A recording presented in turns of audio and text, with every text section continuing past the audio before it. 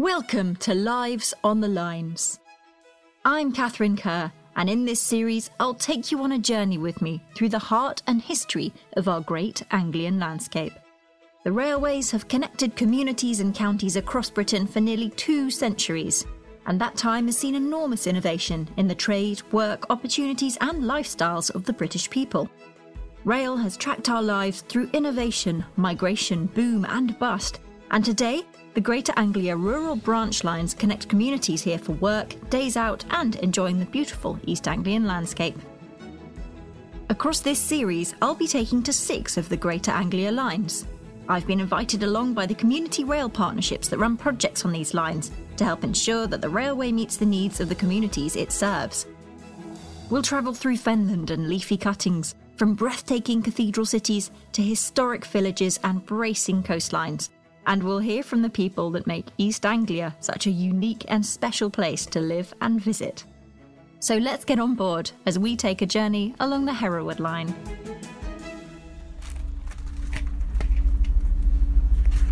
I'm beginning my journey across East Anglia by traversing the Cambridgeshire Fens. This naturally marshy flat region is close to sea level, and in the past, life and farming in the area was at the water's whim, as it regularly flooded, cutting off communities and submerging the land. Peterborough, this train will now terminate here. All change, please. In the mid-1600s, a Dutch engineer called Cornelius Vermuyden was employed by the Earl of Bedford in a vast scheme to build artificial dikes and water channels, draining the water, managing flooding and enabling crop production within these fertile, peaty soils. This draining of the fens has left us with the landscape we know today. We'll be travelling this country along the Hereward line. Our starting point is the cathedral city of Peterborough. And I'll be enlisting the help of a true Peterborian to help us unlock a few secrets. I'm meeting Trevor Pierce. He's chairman of a local history society and in his free time collects old photographs and postcards of Peterborough. We meet him in the archway of the magnificent cathedral. Trevor, great to meet you. And you. Thanks very much indeed. So what does being a Peterborian mean? What do you have to do to become one? Up till 1974, Peterborough was divided by one thing called the river.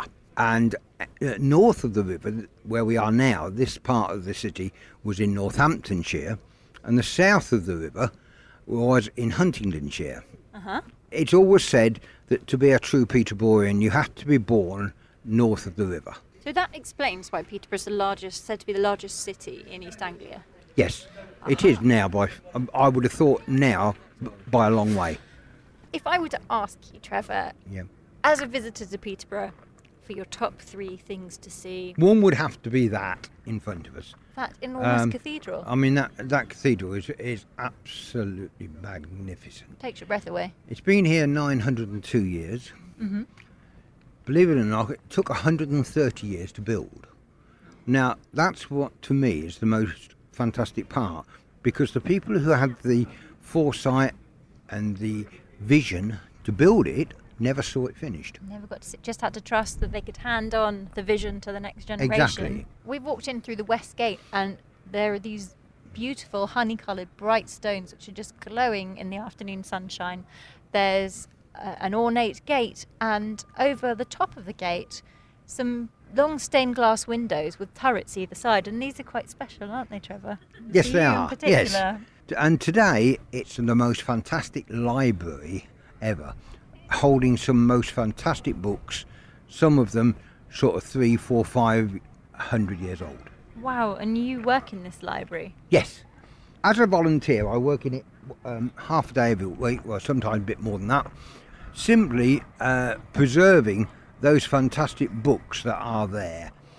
So everyone that's using these buildings, whatever the purpose is, are taking a role of kind of stewardship in looking after them. Yes, they are, because let's be honest, Catherine, we're nothing but stewards of them. We don't own them as such. Mm-hmm. We're only holding them in lieu till the next generation. I don't know if you know Perkins Engines. Mm-mm. Biggest employer in Peterborough, always has been. At one point they employed over 12,000 people. Oh wow, okay. They're the biggest diesel engine manufacturers of the world.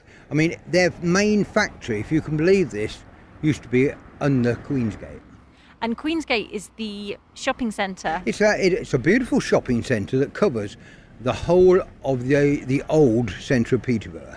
Believe it or not, there's a talk that I do called Before Queensgate. Really? And people ask me, well, what was there, Trevor, before Queensgate? And when I tell them there was a diesel engine factory, there was a printing works, there was a graveyard, there were something like 15 pubs, there was a huge department store on one corner.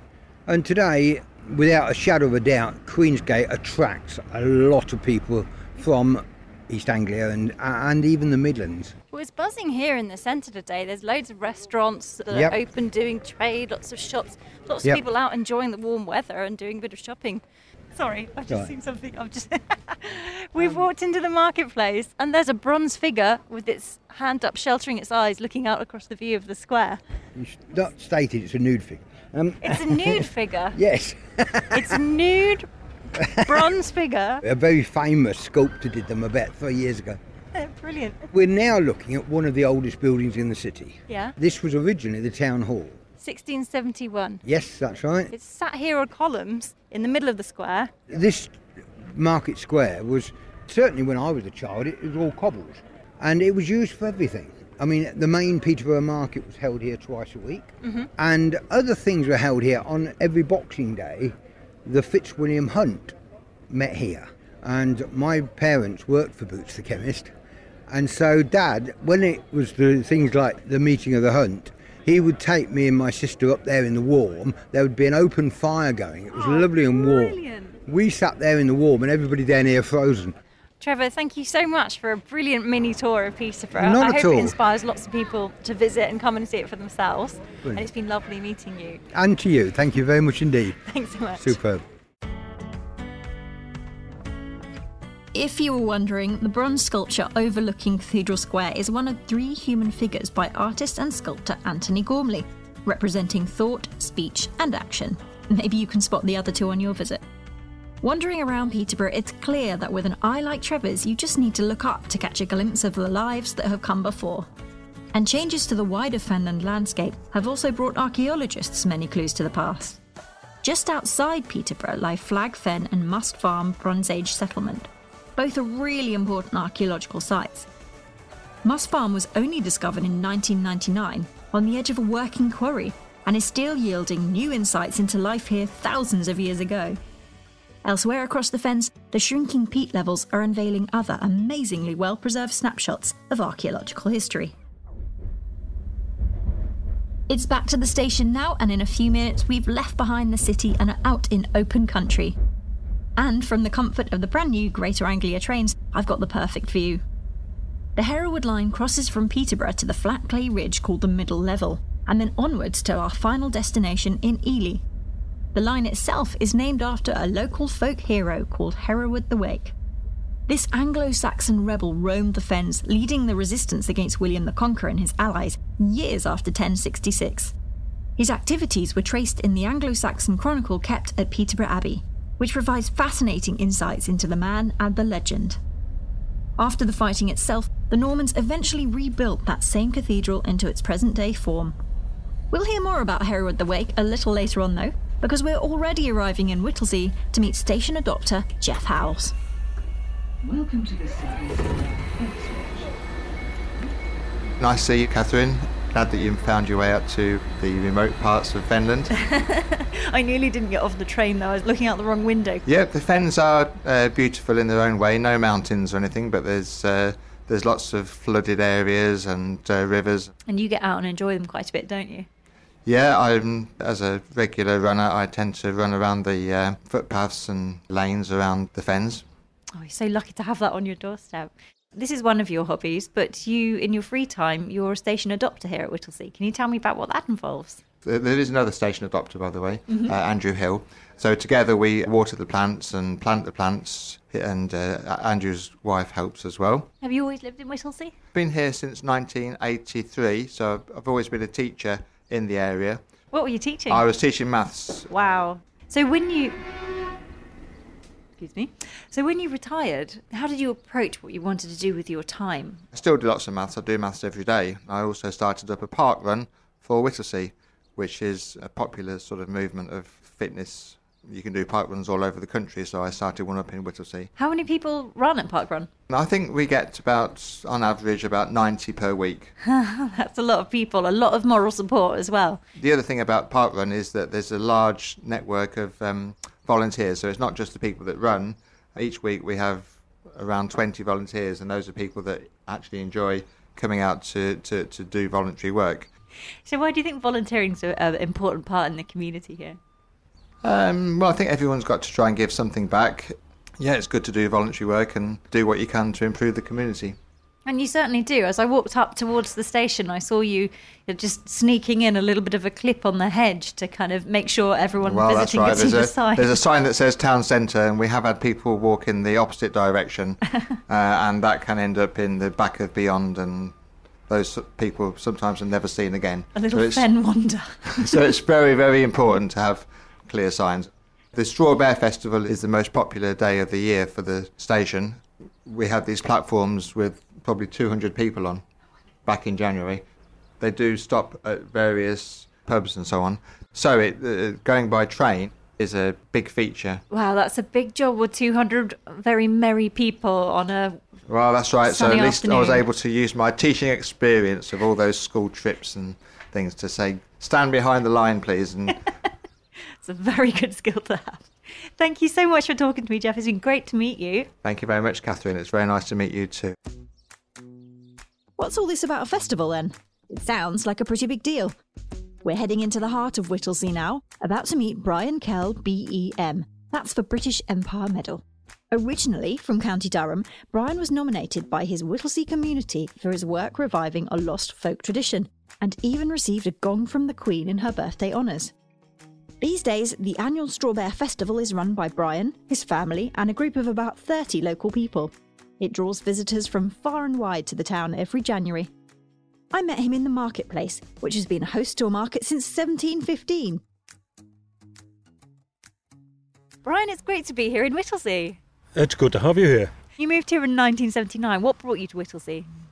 I was a civil servant, and they were opening an office in Peterborough, and I was asked to go and help open that office.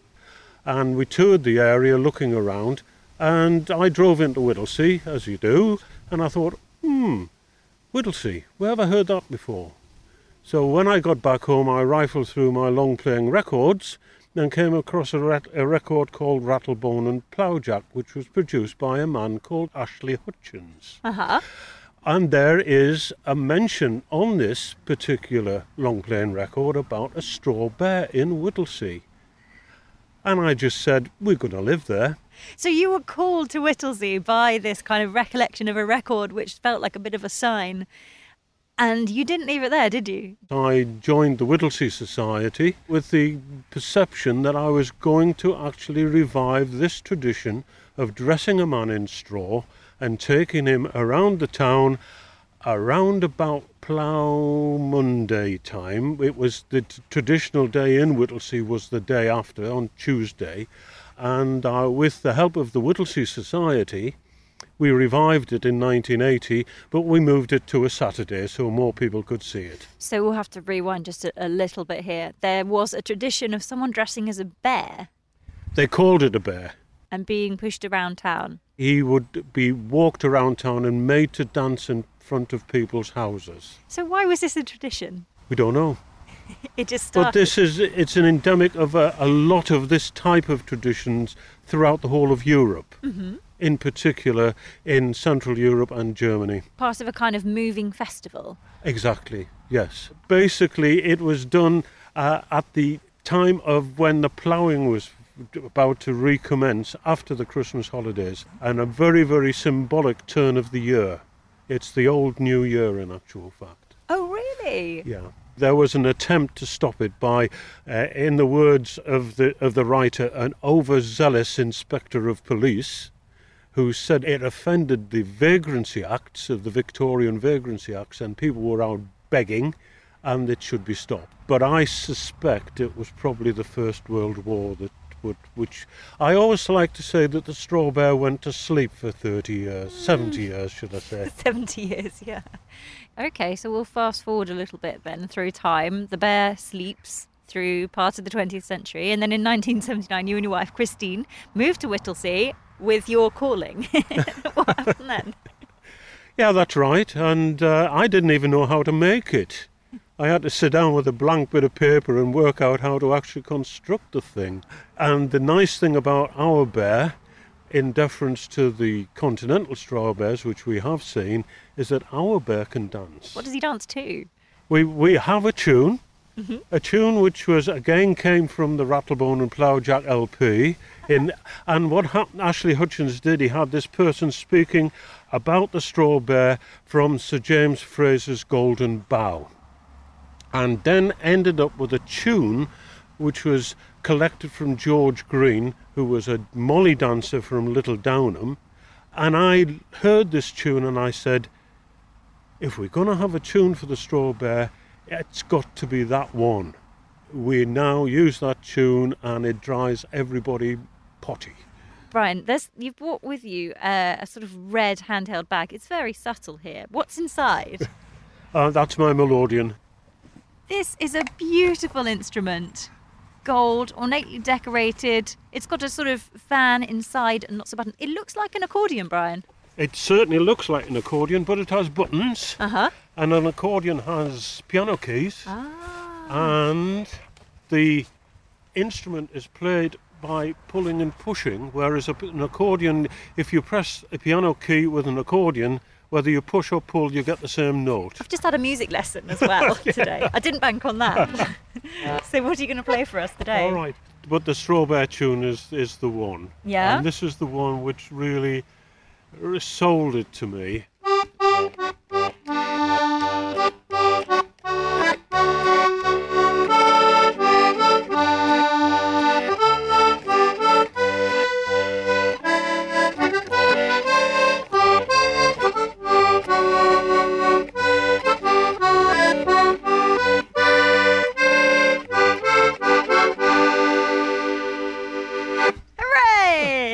And that goes on all day. Those of us who've been involved, well, as soon as the tune starts, you see the bear in your mind's eye dancing. The knock-on effect has been an increase in the interest of folk dance in particular. Oh, really? Dance teams being formed.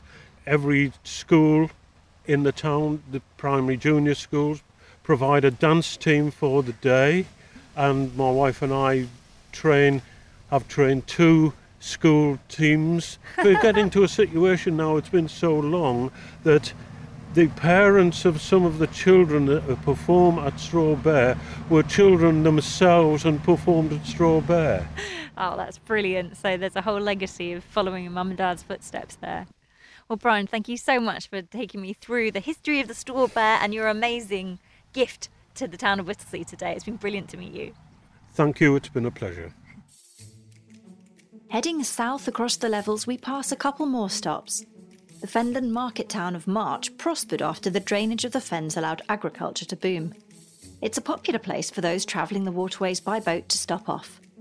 The village of Mainey is a vibrant community flanking the historic Ouse Washes, and it's a favourite for walkers and nature enthusiasts to explore. Steve Emery is a resident of Mainey and has been on the parish council here for 36 years. I wanted to find out more about what it's like to live in this village. Steve, it's lovely to meet you. I understand that you have lived in Mainey your whole life. I have, born and bred. It's not a little village, is it? We're not a sleepy village. There's something going on most nights of the week. We've got the RSPB washers, SSIC all the way through. We've got nearby the Welney Reserve. There's some lovely walks. We've got the village recreation field and the community lake behind it, people can enjoy fishing. Can I ask you about yourself, Steve? Living in Mainey all your life, and it must have changed quite a bit. Well, it has changed quite a bit. I was thinking about this today, actually. The actual bungalow we live in, which we bought 20 odd years ago, was an orchard that we used to go in as young boys and help ourselves to a few apples along the way. So, yeah, it has changed an awful lot. What are your recollections of childhood, apart from stealing apples? We got up to mischief. We used to spend A lot of the school holidays fishing, or if the weather was nice, we'd go down the river and swim in the river. Oh, sounds brilliant. We'd perhaps play football down the recreation field for about 6 hours a day. And I think altogether we've got about 10 teams in the village that on the recreation field. So it's fairly active down the playing field at weekends. Well, how brilliant to have all of that on your doorstep as well, like a real natural playground. Definitely. My wife was actually a March girl. Oh, okay. Is there a rivalry? Only when the football starts. It's probably is during the football season, but March, as you know, was a big railway town, and my wife's father was a long-term engine driver. I actually had a spell on the railway myself after we got married. I had a couple of years on the railway. Oh, what were you doing? Making trains up, and then I went out as a freight guard for 12 months, 18 months. But the trouble were, it was all shift work, and my wife was at home with 2 young children, so I had to go back in. Well, I didn't have to, but I decided that I'd go back in the building trade, and that's what I did. I love how, whatever you've done, whether it's building trains or managing freight or working in the building trade, you've been a part of kind of the development of life and the enabling of all that change in Mainey. Yeah, I think I've virtually worked in every house in the village apart from the new developments. We brought up 4 girls, and they're flown to pastures new. One on's at March, one on's at Peterborough. The youngest one's in Lincolnshire in a little town. Obviously, my second daughter, she's up in Scotland, right as high as you can get. So, so everyone stayed pretty within reach except her. They're all within a couple of hours, but obviously the Scotland trip is quite a big trip for us. So if someone is coming down for the day, what would you recommend they do? It depends time of the year, really. They've got a very warm coat on. Right, they got a very warm coat on. Well, a couple of hours walking around the pit. Yeah, the Mainey pit is behind the recreation field, and there's a public footpath, and you follow that away from the pit, and that will take you to a 6 or 7 acre wood that you can get all the way round, and there's all sorts of birds and animals you can see in there. And then you can walk up the high street and go to the cafe, and then go down the playing field in the afternoon and sit and watch the football. And then on the way back, you can either call in the Rose and Crown or the British Legion and sit down and have a lazy evening, listen to music. We're whizzing across the Old Bedford and New Bedford rivers, which were developed in the mid-1600s to divert the water away from the neighbouring land. The area in between these channels is called Ouse Washes, and it floods every winter. This means a detour to the locals who traverse it the rest of the year, but it brings the benefit of protected surrounding farmland and homes, as well as incredibly diverse wildlife. And it really must be something to see this in flood season. If you're into bird spotting, various trusts now look after the area as a site of special scientific interest. The RSPB Ouse Washes have a visitor centre near the historic Welches Dam, and in winter you can find an abundance of breeding wildfowl and waders here. That's just another unique aspect of how these advanced drainage schemes changed the landscape and allowed new kinds of life to prosper. As we head further down the line, a cathedral can be seen for miles around, haunting the landscape, which brings us to our last stop. We're in Ely to meet Nora Gardner, who moved here from London in 1989 to raise her family and stayed. Her love for the city and its surroundings has led her to become a Blue Badge guide, guiding visitors around this compact and pretty city with an encyclopedic understanding of its many, many layers. Nora, fantastic to meet you. Hello, lovely to meet you too. The cathedral itself is absolutely stunning. It's Barnack limestone, which had to be brought here because there isn't any stone in Ely, so it was quite a feat in itself to bring all this stone along the river to build this huge building. You can see that the left-hand side is missing. I don't know if you're aware of that, but it doesn't look very symmetrical. It was built as a symmetrical building, but due to the high water table and the foundations not being very deep because we're standing on green sand, The building has shifted quite a lot over the years, and the left-hand side has collapsed. Oh, wow. So we're no longer symmetrical. No. So it does look a bit like Pisa if you look at it, because there's a slight lean to the right. So Oh, I thought that was just me, Nora. I think we're very lucky to have it, and I think the one that we're looking at now is the result of William the Conqueror really wanting to put his stamp on England and saying, you know, I've now conquered the whole of England, and I'm going to build in the Norman style big places to say thank you to God for my success and show that I'm now the leader. And he also plonked a castle here as well. He plonked a castle here facing out towards the river in Cherry Hill Park. We do have the foundations. It's been discovered by another archaeologist, so we do know it existed. We're going to have a wander around Ely today and look at a few sites, but if someone's visiting, what are the top things they need to know? We have Oliver Cromwell's house, which is the only house remaining where he actually lived. We have a beautiful riverside with lots of lovely restaurants and walks, boat trips, as well as lots of little unique shops and tea rooms and all sorts of things. So don't just think about the cathedral if you come here. Have a look round. So where are we now?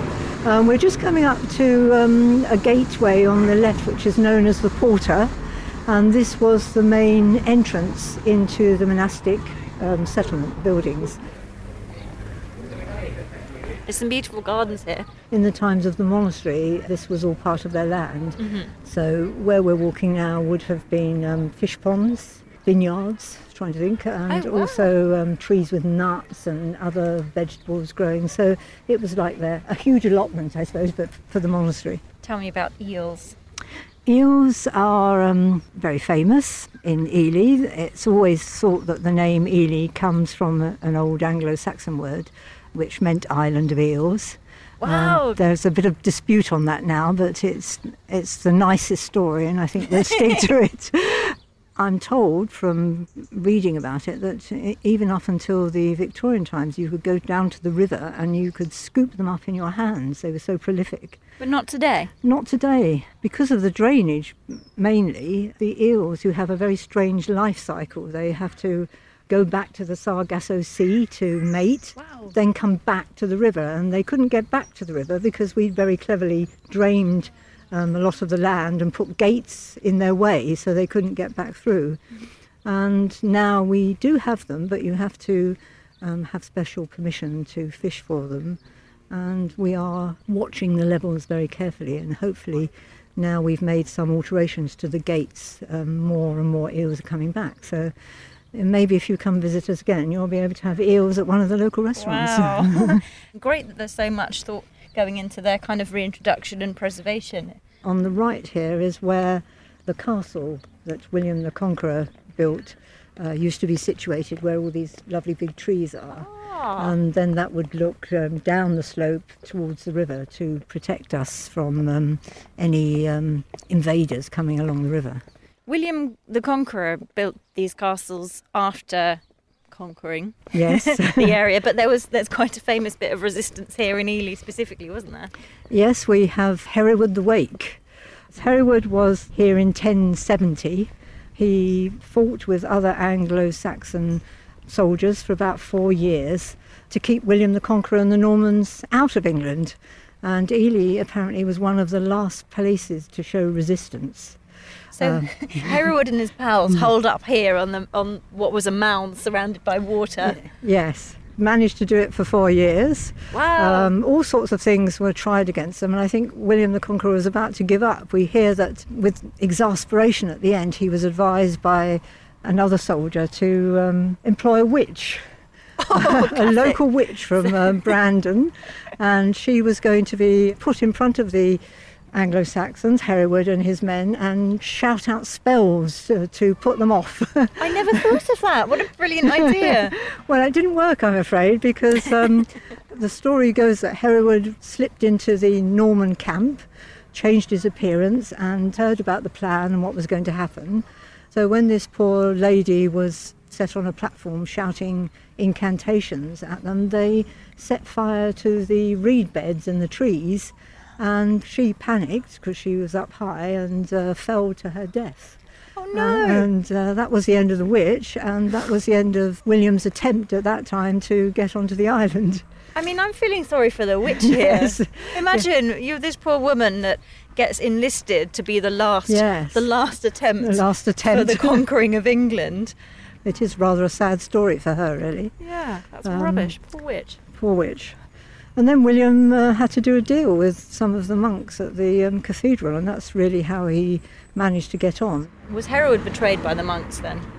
Well, we don't know what happened to him. We think that he managed to escape and leave the country. But yes, I mean, essentially his resistance came to an end because the monks told William how to do it. And he had to sort of mysteriously disappear. Yes, he mysteriously disappeared and was not seen in Ely again.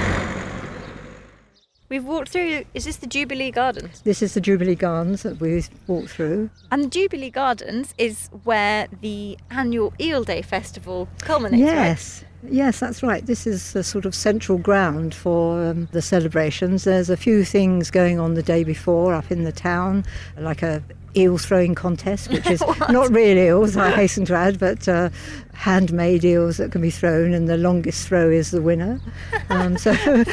Strange local games and activities.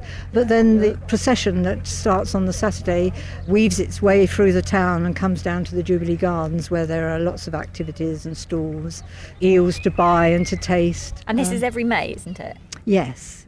In the olden days, people who lived here used eelskin for wedding rings.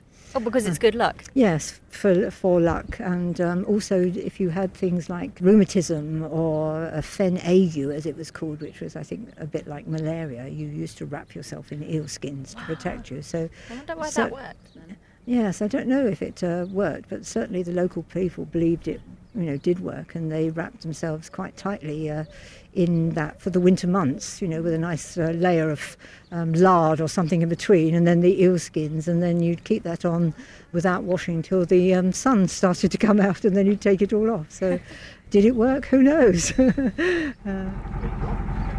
Sorry to interrupt you, Bob. Oh, hi, Bob. I've just come down to the water. We've just seen you from afar, pull your barge in, and you properly dress the part as well for a river absolutely. So what do you do here on the river? Basically, I run river trips. During the course of the day, we do half-hour trips up and down the Great Ouse with a little commentary and a bit of history and seeing a few sights. And you're off on a trip this morning with this lovely weather. Yes, so we head out into Middle Fen.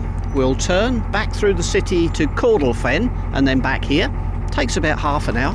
And like I say, there is a little commentary that goes on, which will give you a few sights and a bit of history. Oh, wow. So how long have you been doing this then?